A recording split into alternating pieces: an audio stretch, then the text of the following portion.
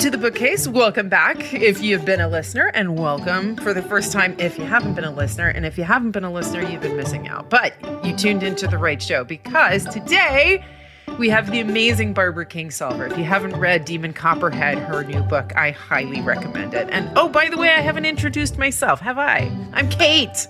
Well, you certainly haven't introduced me. I'm Charlie Gibson, and this is the bookcase with Kate and Charlie. She was very anxious to get going, and well, she should be.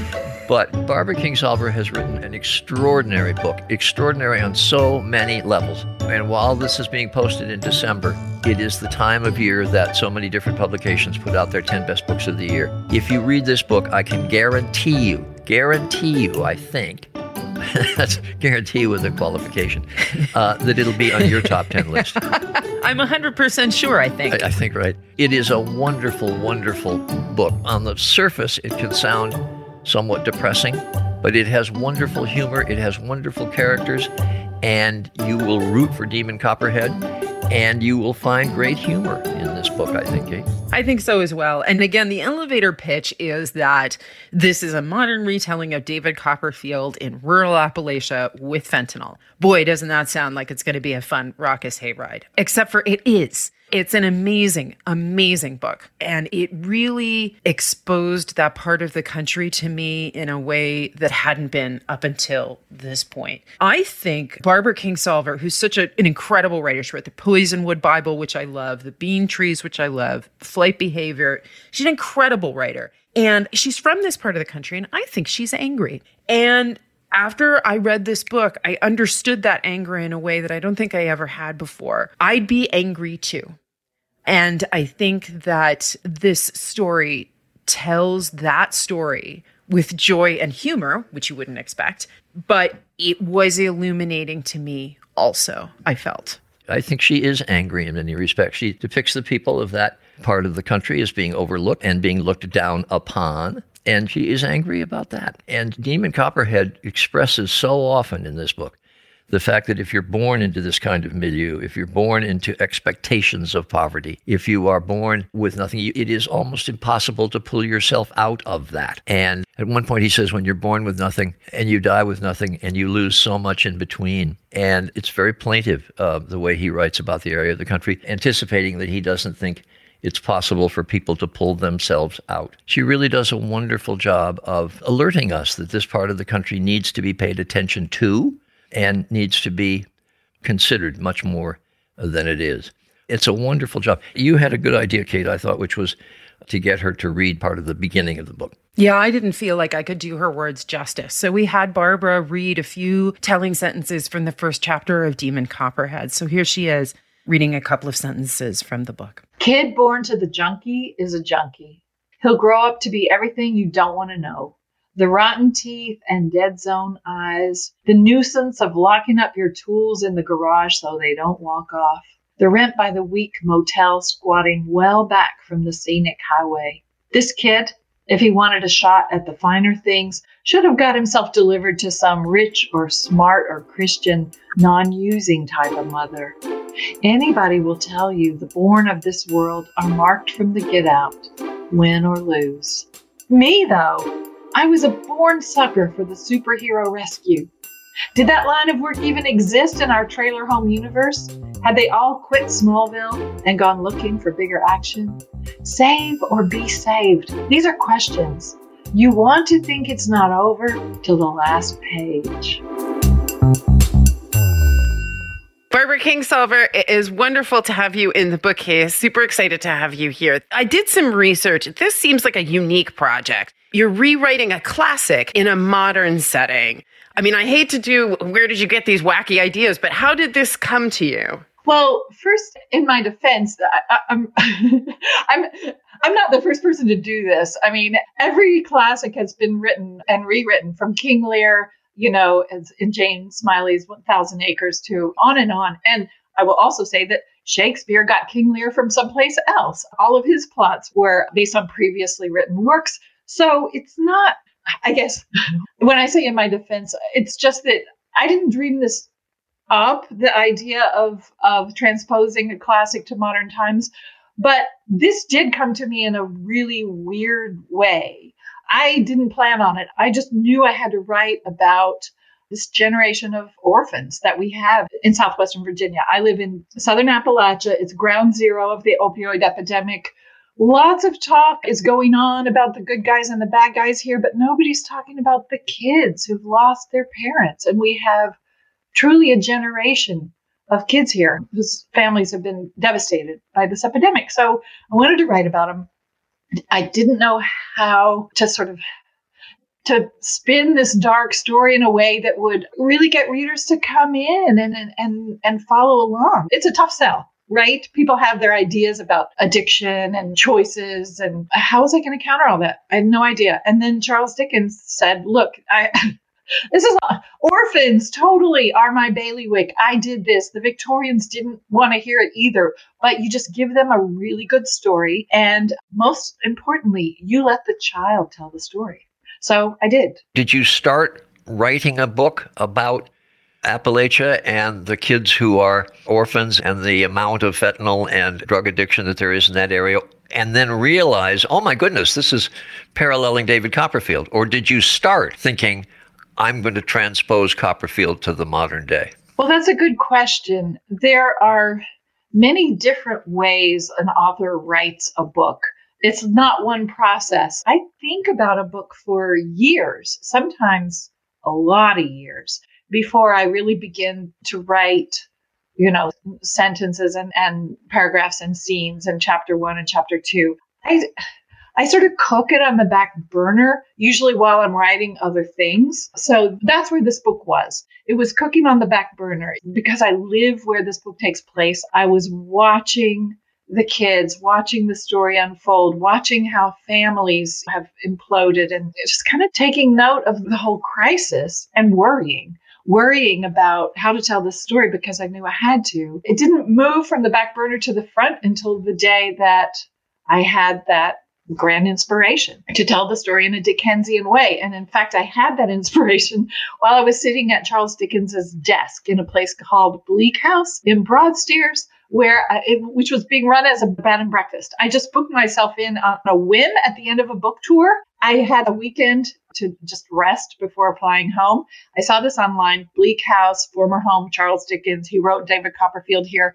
So I thought, what the heck, and booked myself in. And I kind of thought, how Dickensy could it really be? Well, it was really Dickensy, down to like Bob Cratchit behind the desk and little Dorrit limping down the hall. I mean, it wasn't like these were real people. It wasn't a reenactment, but it just was so atmospheric. It was November. There was an ice storm outside. The sea was roiling. And they just said, well, nobody else is here, because why would they be, in the middle of November? So just have the run of the place. And so I found Dickens's study, which they had, here in the US, there would be velvet ropes, right? There in the UK, it was just Charles Dickens's house. Have a seat. So I sat at his desk. There was his stuff lying around. I mean, not like his laundry, but there were manuscripts and playbills and all this Dickensian stuff lying around. And there was a copy of David Copperfield that he'd given to the prime minister to carry with him. And I realized this was sort of a gesture of outrage, saying this story, which of course, David Copperfield was his story. It was the most personal of his books because he lived through that structural poverty, the poor house, and what we would now call foster care and getting bounced around. And so he wrote that story and he gave it to the prime minister. And that's when I really started to feel him speak to me as I was sitting there at his desk where he wrote that novel. And it was just this charge. You don't get to let go. You have to do this, but you let the kid tell the story. And right there and then I had this vision of this redheaded kid, my David Copperfield, who would be called Demon Copperhead. Actually, the demon came later. I just saw him as Copperhead. And at that desk, I wrote, first of all, I got myself born. I started writing it at his desk. And then I brought him home with me and he sat right here, next to me at my desk. I'm interested to know what the process was. Like, did you read a chapter, put it down and write? Did you say, I've read it once, I need to get this thing as far away from me as possible so it doesn't get in my head? Like, how did you handle the potential pressure of that parallel? I didn't feel any pressure. First of all, the man gave me permission, right? Second of all, nothing comes out of this room until I'm sure it's working. So that's like step one in any project, is to give myself permission to write a terrible first draft. Because if it doesn't work, it doesn't work. Nobody's going to know. Even my dog, who's right here, won't know because he can't read. So I have control over this process. I'm going to try. Everything I write is daunting, verging on impossible when I begin it. That's how I know I've started something good. If I feel like for sure I'm going to crash and burn, if it feels really scary, that's how I know I'm going to be working at the edge of my powers. So no, I wasn't scared. I thought, I got to try this. It sounds really, really hard. So that's catnip. How I actually did it is, well, of course, first I reread David Copperfield on the plane home. I remembered chapter 1, I Am Born, and that he was born in the caul, born inside the amniotic sac, and that gave him a superpower that he would never drown. We all remember that part, that much. So I was able to kind of like hammer out chapter 1. Thanks to the wonder of downloadable books whose copyright has expired, I was able to just, get it and read it on the way home. And the whole thing kept working. I thought, this is going to work. This is going to work. I can do this. Of course, it's incredibly challenging to figure out what is the modern equivalent of a shoe black factory. What are the modern equivalents of indigent boys' homes where kids are sent when their parents don't have money? What is my region's version of child labor? Well, I knew all those things. And so I started plotting it out in my mind. And as far as the mechanics of it, what I did when I got home, I always work on a computer, and I always, as I said, I'm very architectural. I plot out the whole novel before I really start writing, so I know the beginning, middle, and end. In this case, the beginning, middle, and end was known 150 years ago, but I opened an Excel file, and because David Copperfield has a lot of short chapters, which is part of Dickens' mode, his MO. This is how he gets through a long book. That feeling when you're reading at night and you say, oh, 6 more pages in this chapter, I can do that. And then on page 6.5, he gives you this hook that pulls you in, so you have to read the next chapter. I knew that was the secret to telling the story.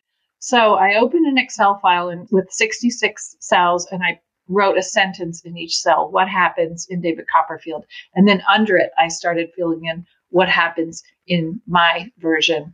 It's working out the parallels, the characters, all of it. I got the sense you were having fun, because in some ways there are scavenger hunt aspects, Angus to Agnes. And so every time you would clue me in on something, I'd be like, yes, that's in the book. Right. Uriah Heep is U-Haul piles. Steerforth, the narcissistic, dangerous friend, is fast forward, the narcissistic, dangerous football hero. It was, as I say, you don't have to have read David Copperfield, but if you do, you're going to find all these little private jokes between, Charles and me, which are not private anymore, obviously.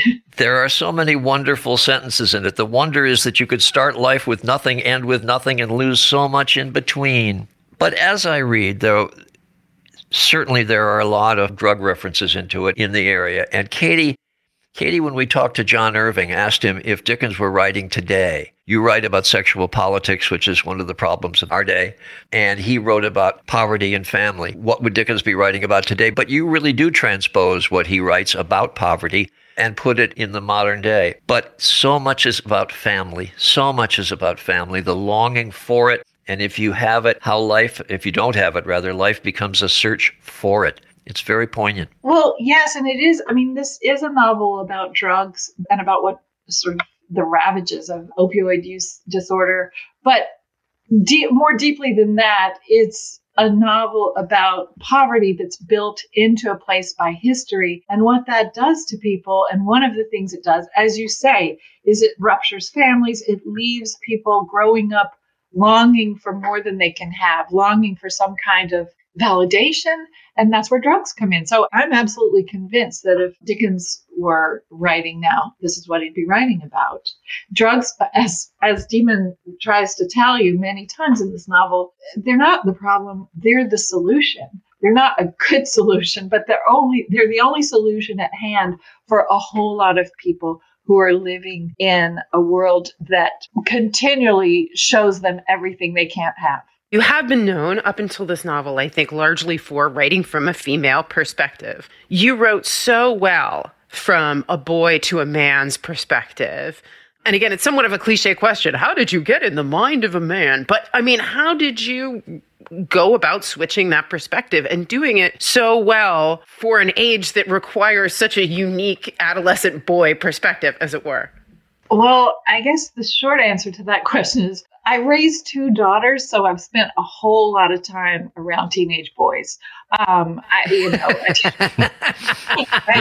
For better or worse. I know the language, I know the desires, and I know what they do to a refrigerator, and and we writers, we write what we know, but we also imagine. I mean, I love writing ecosystems of characters that don't leave out women, which is still rare, sadly. It's common enough to tune into a movie and watch it for 30 minutes without seeing a single woman, which I did last night when someone was watching Lord of the Rings. I said, is it bothering nobody else that this entire world has no females in it? Oh, and right then, a scullery maid came across the back and someone said, okay, there's a woman. So we're just so used to that people don't see it. So I guess my writing is known for female perspectives because I write about the actual world I inhabit, which is full of women. But I love, experimenting with points of view. I have written from the point of view of The Lacuna is narrated by a gay man. And before that, actually, my second novel, long, long ago, Animal Dreams, had dual narrators. One was a young woman and the other was her father, who had Alzheimer's. So I felt confident to right from the point of view of a mind that was falling apart along the seams. So, because I figure I can imagine that. It didn't feel like a stretch. I just heard the guy talking to me. And the thing is, I know his language. I know his passions, his hungers, his need to be seen, all those things. And I think when we think about point of view as writers, we probably approach it in the way that I've heard actors speak of inhabiting a role.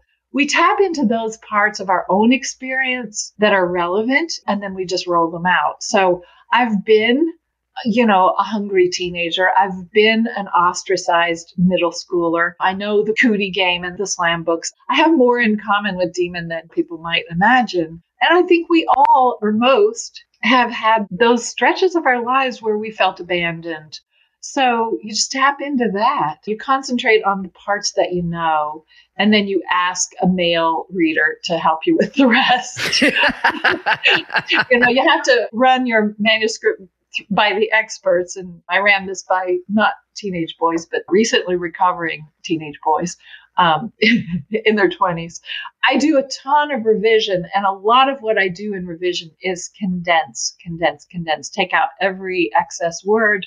And in a book this long, it needs to be tight. There can't be any extra, no excess, no side trips down an alley that doesn't quite take you anywhere, no indulgence, no paragraph with two different images in it. Just pick the best one, throw away the other one, however good it is, or just keep it for later. I did a lot of slimming down and paring down, and I did a lot of sort of toning, kind of dialing back his voice, because Demon, when he first started telling the story, the first version of Demon was so angry.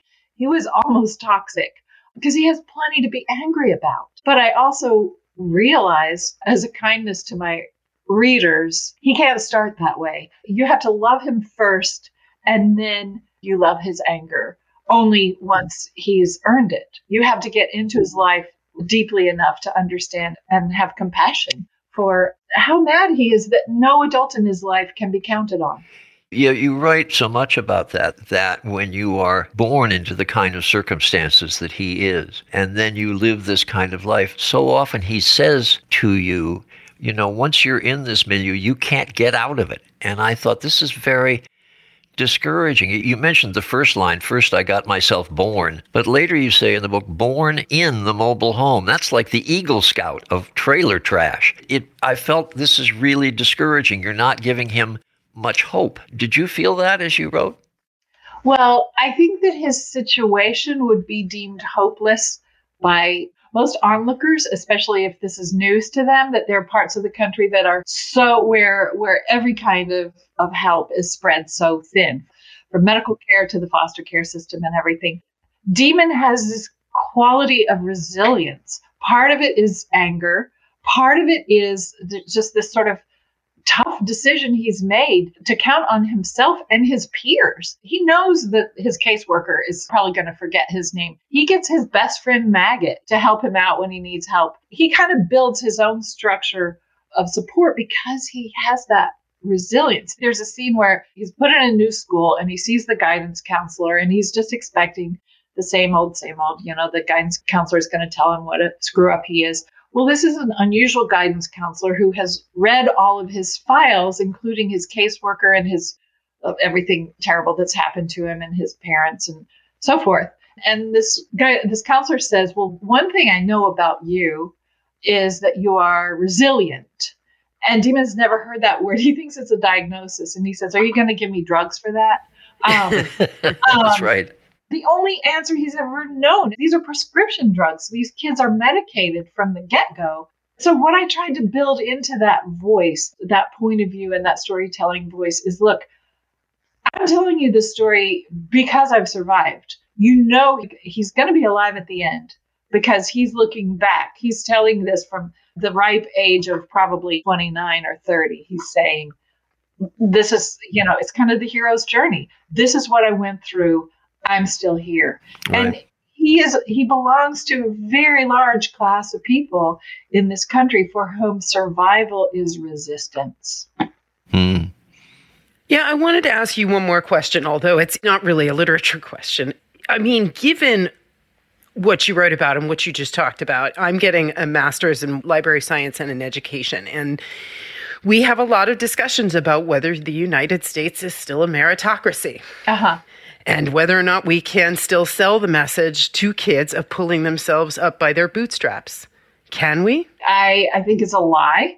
I think it's been a lie for a long time. And I think that myth, which is so built into our national identity, it's our main, kind of our creation myth of what holds us together as a country. And it is such a disservice to the kids who are born poor, who have no access to even dental care. A lot of people where I live have a lot of kids, get to the age of 20 without ever having seen a dentist because they can't. Like, think what toothaches do to your school performance. The danger of the myth of the meritocracy is that the corollary is like, if you're smart enough and if you work hard enough, you will succeed. So the corollary to that is if you're not succeeding, if you're living among people who none of whom have succeeded, either you're stupid or you're not working hard. So it has a backlash. And so there's so much shame to poverty, which is compounded by the popular culture and seeing all the people with all the things that you don't have. The danger is it's so toxic. That shame is so toxic. And I think kids give up on themselves. Adults give up on themselves. And I think it's interesting that where I live, Appalachia, which has been quite deliberately suppressed for 200 years, really, by outside interests. We've been treated as an internal colony of the United States by outside financial interests that come, scoop out the goods, and leave a mess behind, deliberately suppressing our culture of education, deliberately suppressing alternative opportunities for employment so that people would just grow up, work in the mines. So our culture, it's very interesting to me, is the Appalachian culture is a culture of modesty. We are always the butt of our own jokes. That's how you know an Appalachian person. If they tell a story, they're going to laugh at themselves. It's what we do. When I was growing up, I heard all these sort of advice in the guise of cultural mores, especially for women. You don't go parading yourself around. The tall weed gets cut. I mean, people don't necessarily aspire to going to college because that means you're going to leave your family, leave your home, and betray your people. I'm fascinated by, and that really, I mean, you can see that in this novel, how, when Demon is accidentally diagnosed as gifted, because he's really, really smart, just not, in some of the most obvious ways. He's like, don't tell anybody. I mean, they never let me play football. It's really a part of our culture. And I think part of that is a self-defense against the shaming and the condescension that we experience every day as Appalachians, seeing ourselves portrayed on TV as dumb hillbillies. To quote you back to yourself, a very pertinent sentence, you get to a point of not giving a damn over people thinking you're worthless, mainly by getting there first yourself. You use a loaded word. You use the word deplorables. Yeah. Which, of course, entered into the election sphere when Hillary Clinton used that word. Did you use it intentionally? I sure did. That word came out, went back, came out, went back. Yes, it gives a little, like a shudder to progressive readers. I actually really like Hillary Clinton. I think it's terrible that mistake was magnified grandly. But that's a passage where Demon is learning how words that outsiders use against us we turn them around and use that. He's having this conversation with Mr. Pegg, and who likens it to the N word. It's a word that hillbilly is a word that's sort of been used against us. And so we claim it and use it in a way of pride so that we can't be hurt by it. And there's a whole list of those. And you see them around here on the bumpers of cars. I see them every day. And they are redneck, hillbilly, and deplorables. I think, and yes, it was intentional, because if progressive readers come across that and do a little shiver of, oh, I have probably been thinking of these people in a really condescending way. Yeah, you have. And we can see you. As Demon says, do they think we don't even have cable? We do. We can see. Barbara Kingsolver, this is a wonderful book. Both Katie and I really loved it. Thank you so much. Demon Copperhead. It is a very compelling read, and you write about a society that is worth reading about. Thank you ever so much for being with us. Thank you so much for your interest. Hey, I'm Andy Mitchell, a New York Times bestselling author. And I'm Sabrina Kohlberg, a morning television producer. We're moms of toddlers and best friends of 20 years. And we both love to talk about being parents, yes, but also pop culture. So we're combining our two interests by talking to celebrities, writers, and fellow scholars of TV and movies. Cinema, really. About what we all can learn from the fictional moms we love to watch. From ABC Audio and Good Morning America, Pop Culture Moms is out now wherever you listen to podcasts. As in previous campaigns, it's the economy, stupid. We'll be looking at that this morning. First, though, it's the news, stupid. It is the economy, stupid. It's not the economy, stupid. It's national security, stupid. It's the hair, stupid. In 1992, one of the best-known pieces of presidential campaign wisdom was born. It's the economy, stupid.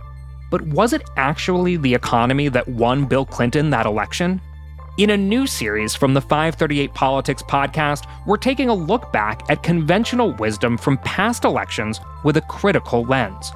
Where did that wisdom come from? And does it hold up today? Find the Campaign Throwback series in the 538 Politics feed wherever you get your podcasts.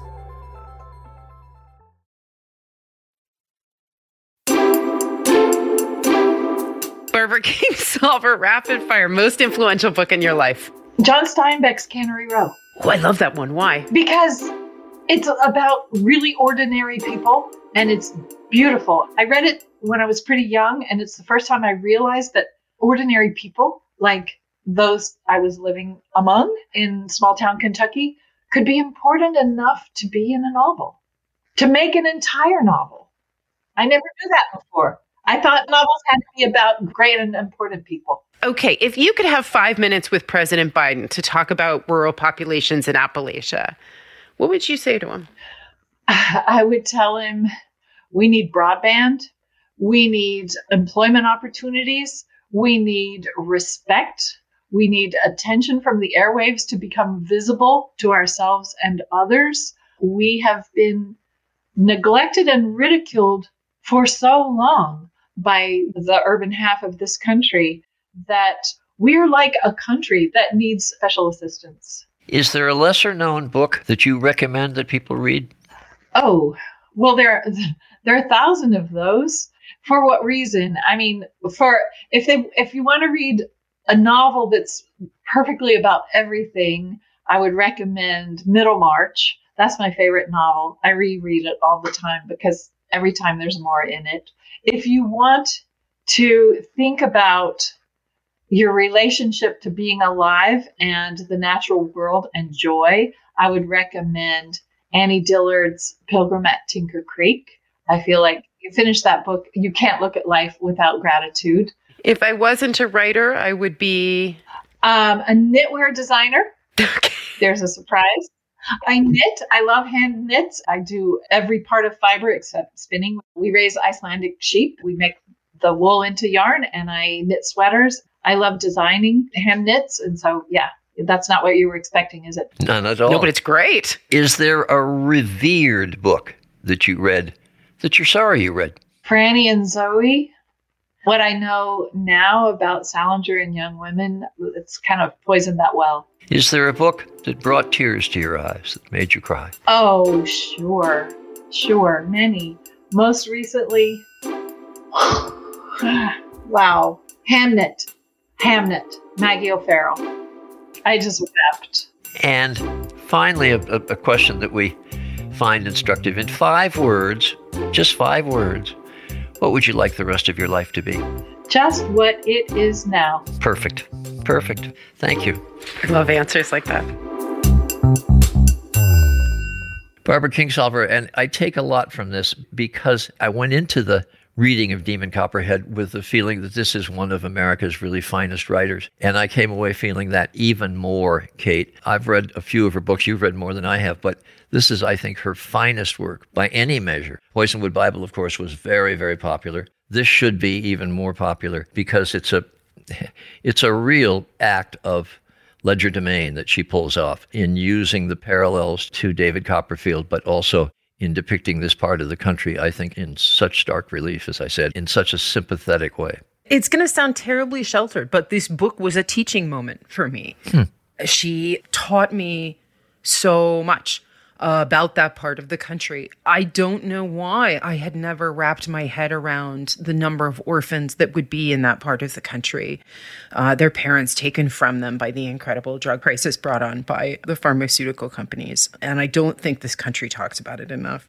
I think one of the thing that I take away that really stays with me from this interview is really almost a piece of writing advice. She knew that Demon Copperhead, her main character, was going to be angry. She knew he was going to be angry, and he had a right to be angry. I thought what she said was really interesting was that you can't write an angry character angry right off the bat. The anger has to be earned. You have to like them first, and then you'll follow them when they get angry. And I thought that that was a really interesting piece of writing advice that I hadn't thought of. And I think also contributes a good deal to why I fell in love with the character of Demon Copperhead and why I fell in love with this novel. Yep, I feel exactly the same way. It may be a 2-generational look at a book, but it's also a parallel look at the book because we both absolutely loved it. And I can say with great assurance that if you read it, you will love this book. I can't urge it upon you enough. Put it on your Christmas list if it isn't there already. Absolutely. Bookstore this week. Rainy Day Books in Kansas City, Missouri. Vivian Jennings, who has been involved with this bookstore for a long, long time. And there's really only one thing missing from this chat with Vivian Jennings. It's me. It's really, it's me. Yeah, it's my, the thing that's missing is minor. It's petite. It's we. You won't even notice it. What you guys don't get to listen to when you're at home, you don't hear the swearing that happens because of technical issues week after week, because technology, as you know it, folks, at home is really, really fun. So this was one of those great interviews where we were able to get me, we were able to get the bookstore owner, and Dad was sort of waving from, the back windshield as we were driving away. We could not hear him. We could not get him to join the call. We tried. Well, and I was very would, Sisyphusian, and we failed. I would point out that my questions for Vivian Jennings were really spot on. And would have so improved the chat with her. But for some reason, I got cut out. I don't know if Kate did it intentionally or whatever. But anyway, here's Kate talking to Vivian Jennings at the Rainy Day Bookstore in Kansas City, Kansas, across the river. Kansas City, Kansas, the Rainy Day Bookstore, which has a great history. Vivian Jennings, it is so terrific to have you in the bookcase. Your store, Rainy Day Books, is, if I am not mistaken, about to turn 50. Have you been there for all of those years? I've been there for all the years. We're actually 47. November 5th, we were 47 years old. Yes. Wow. And I'm about that old. So how did you fall into owning a bookstore? You know what? I was an international relations, international law major in college, but I married a writer. After my kids were ready to start school, I really, really wanted to do something because my parents had sacrificed a lot for me to get my education because I was born really poor. And so I really thought I want to do something. And there was a little tiny space up the street from me in a little shopping center in Fairway, Kansas. It was 450 square feet.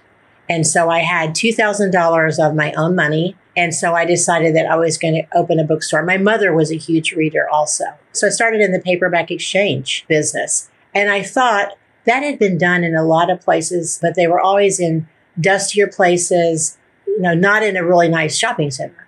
And so I decided, well, I would try that. I thought the idea of trading and recycling paperbacks was great. I think one of my early days was $14. But I hope to go on from that. I did. What is an actual paperback exchange and how did you make any money off of it? Or did you make any money off of it? I mean, $14 a day notwithstanding. Well, what you do is people bring in their paperbacks and I gave them a quarter of the value of their books. And then they could buy a trade for other books, other paperback books at 50% off. So the 50% of the retail price. And keep in mind that in those days, a paperback was 95 cents. It was a little challenging. But what happened is I made a deal that if I did okay, if I made some money, that they would let me move around the corner to the front of the shopping center if something became available then. My customers started saying to me, we love talking to you about books and love trading our used books here, but we would like to buy our new books from you. And so I said, well, okay, I think I can do that. I would put as many new books in there as I could afford. So I basically never borrowed any money. I just would buy a few new books and then sell those and then buy a few more and then expand as I could. So it just kind of grew from there. Anyway, at some point, I started doing events, smaller events, with different authors. Judy Blume was one, Dr. Laura of those days was one, Bill Bradley. So I started doing these smaller events at the store. At some point, I decided, you know what? I'm not going to be defined by my geography here. I have this much space. That's all I can do. But I want to do bigger things. So I decided I had a new partner by then. I had gotten divorced and I had met this wonderful guy who was a customer. And so we decided that we were going to go off site. And we had a friend who was a minister who had a big church. And so we went and met with them and said, this building is great. Your auditorium is great, but it sits vacant a lot of nights of the week. So how about if we bring an audience to you, bring people to your church, and then we use it to have events. And so it seated 1,250 people. And so that's when we launched the much bigger events and decided to host much bigger authors and had the capability of doing that. Oh, yeah. You've had King, you've had Grisham. Yes. You've had some really, really big names in that space. Yeah. We've had almost all the people of the day in that space. And it's given a wonderful opportunity to connect to the community and to give back to the community because the community had always been so supportive of me that we felt like we really wanted to share the resources that we had to raise awareness and money for all these wonderful organizations that we have in Kansas City. Give our listeners, if you could, just a little Reader's Digest on what the gift box program is and what they can get if they reach out to you guys. You have different levels of it, and it depends. There's more in the larger boxes, $75 boxes, than there are on the other boxes. But we do try to use some of the newer things because we want to make sure that people have not already had that. Now, the difference is in children's is that there are some children's books that we just really like and that have been really well received by the kids we know or the parents. And so we do put some tried and true things in there. Whereas The Green Sheep is my favorite one to put in. It's just a great book. All the parents like it. It's fun to read. and the kids like it too. When you put those gift boxes together, do you do pre-interviews with your customers to find out what that person that they're purchasing for may have liked? Most of them go as gifts, actually. So we don't necessarily connect with the person who's getting it, but we will talk to the customer if they have some ideas for it. We can either email back and forth or talk to them on the phone. That's the best. I mean, I work sometimes in a bookstore, and that's the wealth. I don't think people who sell pants get that same sort of excitement from selling a great pair of pants. I don't know. There's something about going up to the person who's ringing people out and being like, did you buy the book? Did you buy the book? Did I hand it to her? Did you buy it? And getting excited when you find out that, yes, she actually did. That's why I like the holiday season so much, because you're talking to your own customers, which is nice, and they're used to you and you follow them. But the funnest thing is to have people come in, and it's like having a puzzle or a crossword puzzle even. They give you this information, they give you the clues, and then, wow, you get to solve it. You get to say, this is the book for your uncle. This is the book for your grandmother, and so forth. And so I think that's really, really fun. At this time of year, I think it's really good to give someone something that's either inspiring or positive in some ways. So there's a book called Love and Saffron that I really liked. If someone has read 84 Charing Cross Road, then it's about friendship and food and love. There's a thriller called Double Agent, and it's by a writer who wrote a book some time ago called A Single Spy, William Christie. So Churchill at the very beginning is thanking him for saving his life. And so Alexei then hopes that in plans to now disappear, well, instead, MI6 gets a hold of him. He actually is forced to become another double agent as the war goes on. I do like this thriller, I Am Pilgrim, and it's by Terry Hayes. It's the only book that he's written, but it literally is one of the best thrillers I've ever read over all the years. One of the books I really like for nonfiction for the holidays is a book called The River of the Gods. And it's about Richard Burton and then a man named John Speake. They were totally opposite personalities, but at first they go together on the quest for the source of the Nile. One of the things that Candace does is, whenever she writes a book, she travels the route that they did and really gives you the sense of what it's like, the sense of place to be there. Like in River of Doubt, you're actually swatting the mosquitoes. Angela Santamero is the author of a book called Radical Kindness about giving and receiving. And she was mentored by Mr. Rogers. You know, Mr. Rogers, his idea was, and she talks about this in the book, that he said there are 3 ways to ultimate success. 1 is to be kind. Number 2 is to be kind. And number 3 is be kind. So that is the message of what she's writing in this book. And I read this book maybe 2 years ago at least, and I read it about once a month because after reading it, it changed my life. Before I let you go, I want to say that you're on West 53rd Street in Kansas City, but there's lots of caveats to that, and I want a local to give the caveat so I don't ruin any of the caveats. So Kansas City has a road, literally a street. On one side is Missouri, on the other side is Kansas. Runs all the way through the city and so forth. So we're on the west side, but people never get it straight. They always want to know Kansas City, Missouri, Kansas City, Kansas. I go, no. Fairway, Kansas. That's where we are. Thank you so much, Vivian Jennings. We look forward to talking to you again. Vivian Jennings of Rainy Day Books on 53rd Street in Fairway, Kansas, although it sounds like Kansas and Missouri butt up right next to each other in that particular town. And in 2025, she's going to be celebrating 50 years in the book business. So it was terrific to talk to her. That's extraordinary. And the stories about what she was doing with paperback books in the first days, I really got a big kick out of it. Because I could hear the interview. I just couldn't participate. I was going to get into that paper books issue in a lot more depth, but no. Anyway, next week we're going to have our Christmas buying show. You know, books are usually the last thing that you consider. I need one more present for Fred or whatever. So we're going to talk to 6 different bookstore owners around the country about 6 different categories. We'll talk about fiction, nonfiction. We'll talk about coffee table books, cookbooks, mysteries. Mysteries always a big deal, and young adult literature with a breakdown of each age group that you might want to consider books that you I think would be good on your Christmas list. Normally we let authors say whatever they want to say to close the show, within reason. Not that anybody tried to tell a dirty joke or anything. Kate.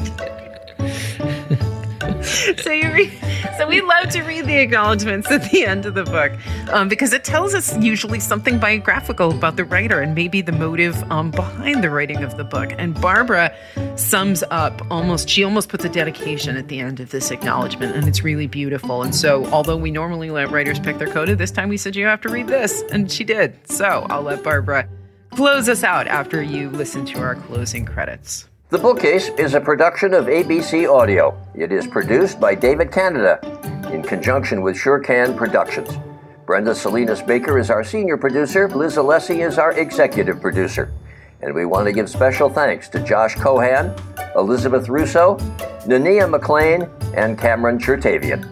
For the kids who wake up hungry in those dark places every day, who've lost their families to poverty and pain pills, whose caseworkers keep losing their files, who feel invisible or wish they were, this book is for you.